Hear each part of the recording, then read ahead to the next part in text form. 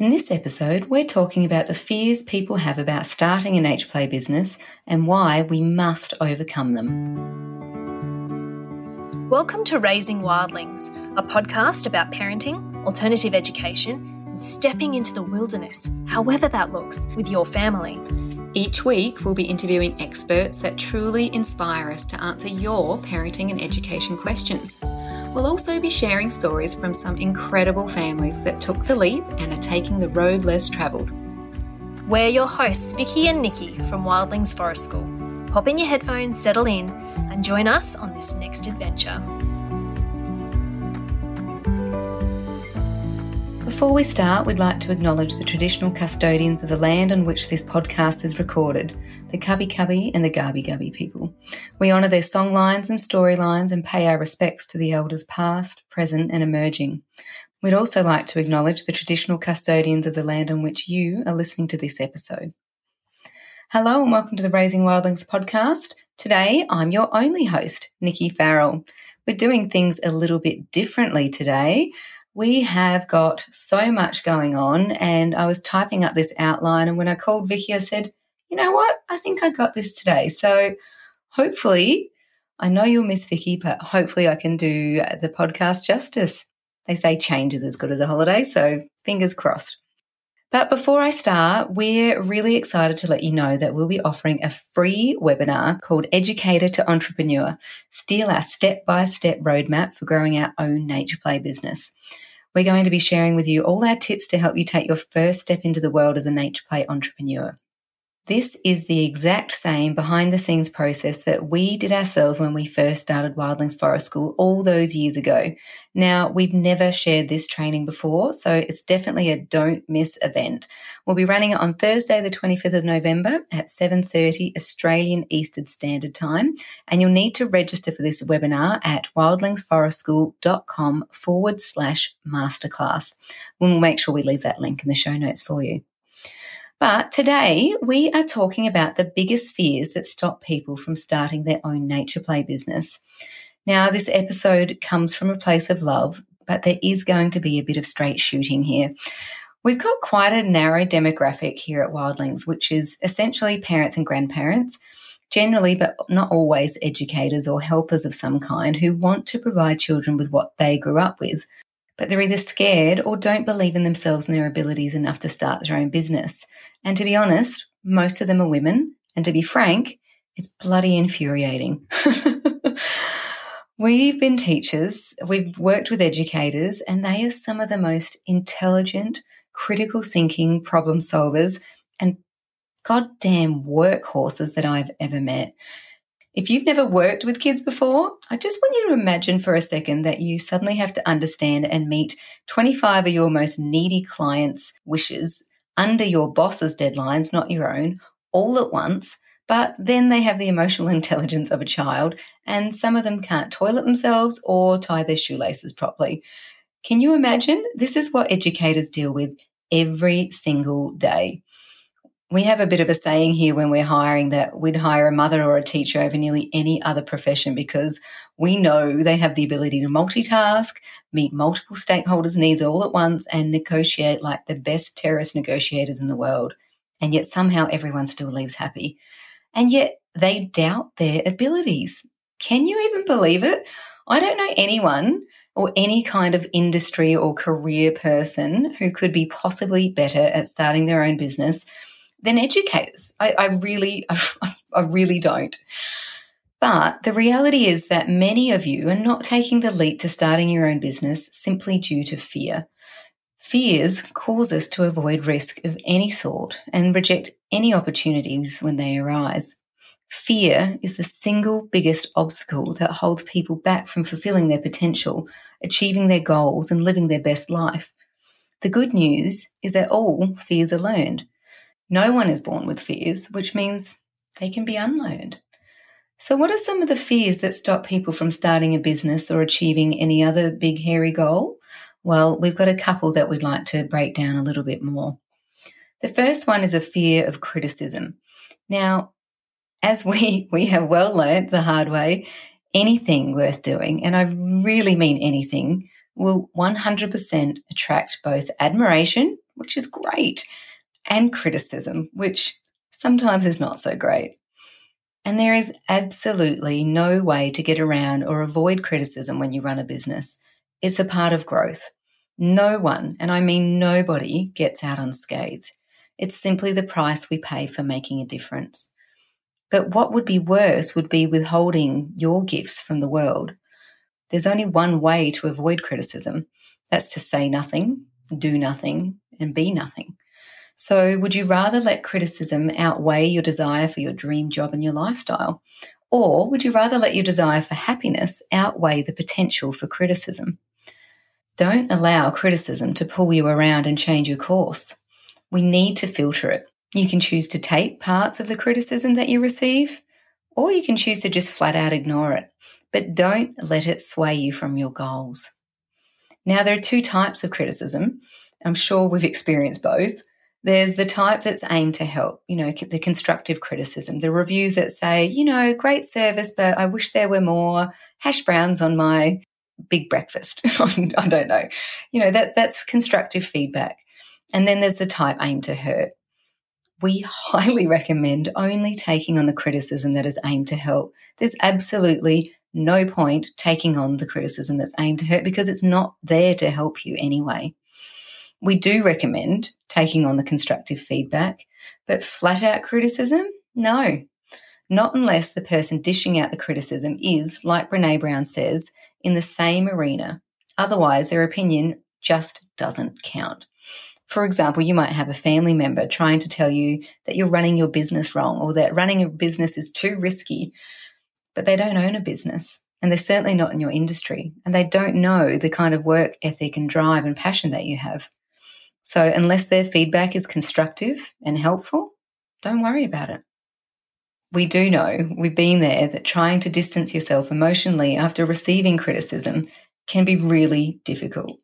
But after letting yourself feel all the feels, and we 100% recommend leaning into that, feel the feels, be upset, be angry, but don't wallow. Because the best thing you can do is focus on what can be learned and improved from the constructive criticism rather than taking it personally. It really is the only way to take on feedback without burning out and giving up. Constantly telling your brain that this is the only way you will grow, that this is the kick up the bum for positive change, is how you reframe your brain to take on feedback. It's the only way that our business has succeeded. And I can tell you, we've received it. We've received all kinds. We've received the really helpful kind, and that is what we've built our business on. Honestly, but if we'd collapsed in a heap every time we got a review that was a bit too hard to stomach, or an opinion from our family or even our husbands about why we weren't making much money in the early days, we wouldn't be here. I can flat out tell you that. And we certainly wouldn't have made the changes that we're now known for. The constructive feedback that we got in those early days are literally the foundations that we built this business on. But also, if we didn't outline our values and get pulled up on them every now and then and honour those values, then people wouldn't trust us as a business. There's a lot to be said for people and businesses that make mistakes but then take action to repair them. We're all human. We're not robots, and we're going to make mistakes and we'll continue to make mistakes. But that also means we need to take responsibility for those mistakes when, not if, they happen, and try and repair them wherever possible. But remember, you'll cop flack for whatever you do, no matter how well you do it, because we're human, but so are other people. Our customers are human, and we all have different opinions and expectations of what we want. We don't have the ability to change the words that were said, but we can change the meaning that we give them. So take on the feedback that resonates, for example, the things that you think your business can or yourself can improve on, and turn them into meaningful change and actionable steps. Focusing on the criticism rather than what you do or change or how you can grow from the criticism will only lead to despair. So our advice for taking on your fear of criticism is really as simple as try not to wallow. The next one we want to talk about is fear of risk. Now, you've all heard us talk about risk. Our culture has taught us to avoid risk like the plague. We know we run a business all about risky play, but avoiding risk is doing ourselves a great disservice. The only growth we ever get comes from being uncomfortable and getting outside of our comfort zone. That doesn't mean we think you should go out and start running 5 days a week and hiring 30 staff tomorrow, but we do absolutely recommend starting by setting smaller goals. Create yourself small, achievable tasks because they will make things feel less scary and will increase your confidence in your ability and, in turn, your tolerance for risk. Some other advice about taking on risk is listen to your gut. We're animals at heart. We really are. So ask yourself a question out loud and listen to your body's reaction. If it's not a heck yes from your body, it should probably be a heck no. Trust yourself. Don't overthink things. You can do incredibly, incredibly scary things if you just put one foot in front of the other and take one step at a time, taking one goal at a time. But then we might need to go a little bit deeper. Maybe ask yourself, what are you scared of and why? Is your perception of the risk real or imagined? Is it a fear of failure or change or rejection or criticism? What's the worst that could happen? And then what are the chances of that actually happening? When we talk about perceived risk a lot, for example, people are really worried about getting bitten by a snake in Australia, but actually they should be more worried about mosquitoes and bees and cows and dogs.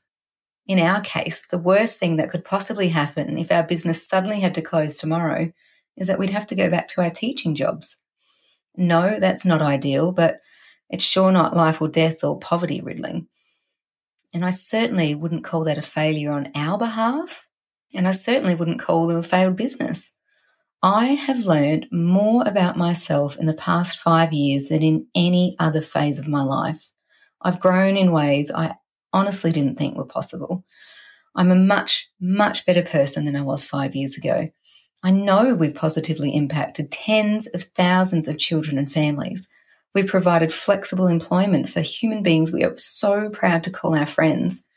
And we run a business focused on conscious capitalism, and we love it. We know we can run a business and make a positive impact on our families, our community, our industry, and our planet. So even if we went bankrupt tomorrow, there's no way I would ever call this business or the journey we've been on a failure. So what are we scared of? The next thing we'd like to chat about is people pleasing or our fear of offending. And I feel like I have a lot to say about this, and this is probably the place that I've grown the most. I still genuinely care. I really do care about people's feedback that come to our program, but I also don't take things too personally if and when we get criticism. It's been a hard road. It's been my best growth. Because everyone has an opinion, everybody. It doesn't matter whether it's the postie coming to drop things off for your program, whether it's the mothers that are attending your program, whether it's the grandmothers or just old Joe Blow that's walking his dog through your program. They will all have an opinion, but those opinions don't define you. But if you let them, you'll be an absolute confused mess. I personally love the saying, somebody's opinion of you is actually none of your business. And in fact, I've had a friend recently say that they've heard some gossip about us, and I was like, you know what? It doesn't matter. Because let's be honest, it doesn't matter how hard you try and please everyone. There'll always be someone who you'll offend or who won't like you. Now, I'm not saying you should walk around just being an arrogant asshole, but we are saying that you can't please everyone. And not everyone's going to like you or what you offer, no matter what you do. So the only thing you can do is be your most authentic self and don't sway for people's opinions. Yes, be empathetic, be kind, absolutely be inclusive, but don't sell your soul trying to be everything to everyone and to people please everyone. It doesn't matter what you do. You're going to ruffle some feathers, but not being yourself is a fast track to mental health issues. Hiding who you are or parts of who you are or trying to be someone you're not can really lead to confusion for your customers too. So you're better off not being someone's cup of tea right off the bat than leading them on for a while than coming out as someone they don't want to work with. Again, I need to make clear here, don't be an asshole. Just be yourself and you'll attract the people and business you're meant to attract. Set clear boundaries, set clear values and mission statements, And that way your potential staff and customers will self-filter themselves anyway.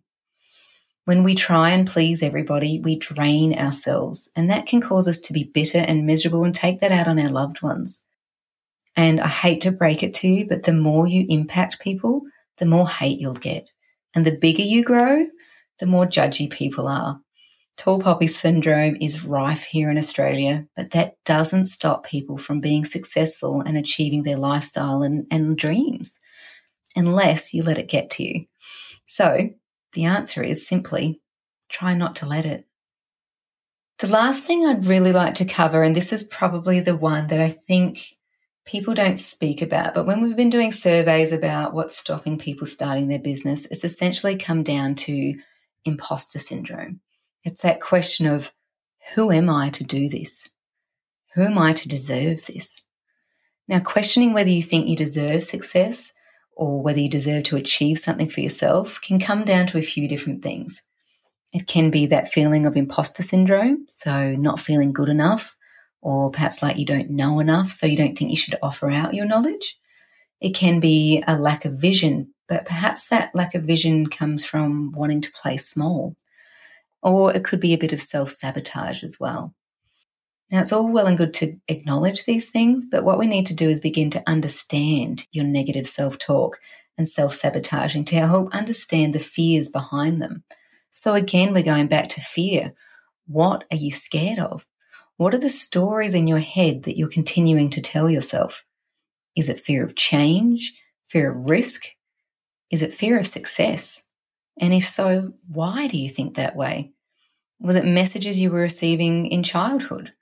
Was it messages you were receiving from an ex, or perhaps even your current partner? Family members? And then you need to ask yourself why you're playing small. Are you anxious of what success might mean? Are you worried about the new responsibilities that might come with owning your own business? Are you worried that there might be more complications or hard days than you can handle? Or are you worried about receiving that negative feedback? I want to really make clear here that it's nothing you can't handle. We've had some really, really tough days here in the office. We're not going to hide that. I would hate for people to start up a nature play business thinking that it's all going to be sunshine and roses and dream lifestyles from day one. But what I can tell you with my hand over my heart is that we've solved every single problem that's ever come our way, just simply by putting one foot in front of the other. My other hot tip is that everything feels good after a night's sleep. So once you've acknowledged those fears, what you need to do is ask them, are they serving you right now? And what I mean by that is, where you are right now, do you love, and I mean love, your current job? Do you love your boss? Do you love your workmates? Do you love the flexibility and lifestyle that goes along with your current job? If you answer yes to all of these, then no, the risk of starting a new business is probably not worth it for you. But if you answered no to some or all of these, then I want to ask you seriously, what have you got to lose? You can always go and get another job. But each year you delay starting a business, you delay giving yourself the lifestyle that you crave. And here's a curveball you might want to consider. Maybe that's a self-punishment you think you deserve. And if so, then you might need some deeper work before you do start your own business. Because if anything is going to stop you starting a business, it's negative self-talk and a closed mindset. In fact, there is nothing and no one stopping you from starting your own business but you. You don't have to get a new business up and running tomorrow. You don't need to set aside 5 or 3 or even 1 day a week to get it started. You just need to take one small baby step at a time with whatever time you have to get started. And in a year from now, even if you don't have your dream business open yet, you'll be so much closer than you were and have so much more confidence in your ability to do so. You don't need to open a 5-day-a-week business right now. You can start with one program or a side hustle. But if you keep making excuses as to why you can't start, you'll never reach that goal. You'll look back at yourself in retirement and wonder what if. And if there's one thing we've learnt from all the research is that's on our deathbed, it's the regrets. So let's start. Write down a goal that you're going to achieve this week. Pick something small, anything. Just write down your dream. That's a start. Write down some business name ideas. That's a start. Write down a goal you can do this week. Go and take the kids for a drive and find some nice nature spots in your local area. That's a big start. Better yet, let yourself dare to dream, because that's the only way any of us get what we want. But don't you dare let yourself get in your own way. Well, who knew you were coming here for a pep talk today? Next business, life coach, right? Maybe, no, not quite. But seriously, we've wanted to do a podcast on fear and mindset for a while now. We used to only get the odd email about starting a nature play business, but we are getting them all the time now. And the main thing that mainly women say is, I want to, but I'm scared. And we're here to tell you that's great. Anything new and exciting should be a little bit scary because it should be challenging and fun and exciting. But that certainly shouldn't stop you from doing something that you love. To get all cliche on you, you only have one weird and wonderful life. So how are you going to spend it? What legacy do you want to leave? What do you want to teach and model for your own children? Ask yourself those questions and then write them down. It may not be a nature play business. We don't care. But what we do care is that you're holding back just because of fear or a sense of lack or doubt in your abilities. But we absolutely know that the world would crumble without the skills, the work ethic, the problem solving and the negotiation skills of all the educators and mothers and change makers and grandmothers that we know. It's not a lack of skill stopping you. It's only you stopping yourself. So we're here to tell you today that it's time to get out of your own way. Now, if you want to continue the momentum you're feeling after that little pep talk, that little kick up the bum, then come on over and register for our free webinar. It's going to be called Educator to Entrepreneur, Steal Our Step-by-Step Roadmap for Growing Your Own Nature Play Business. And we're going to be sharing with you all our tips and tricks to help you take your first step into the world as a nature play entrepreneur. It's going to be held on Thursday, the 25th of November at 7:30 p.m. Australian Eastern Standard Time, so that's Brisbane time. And you have to register for this because of Zoom and all the securities. So that's at wildlingsforestschool.com/masterclass, but we will post that on our socials and it will also be in the show notes of the podcast. Until then, it's time to get out of your own way. It's time to knock those fears on the head. It's time to chase those dreams. Stay wild.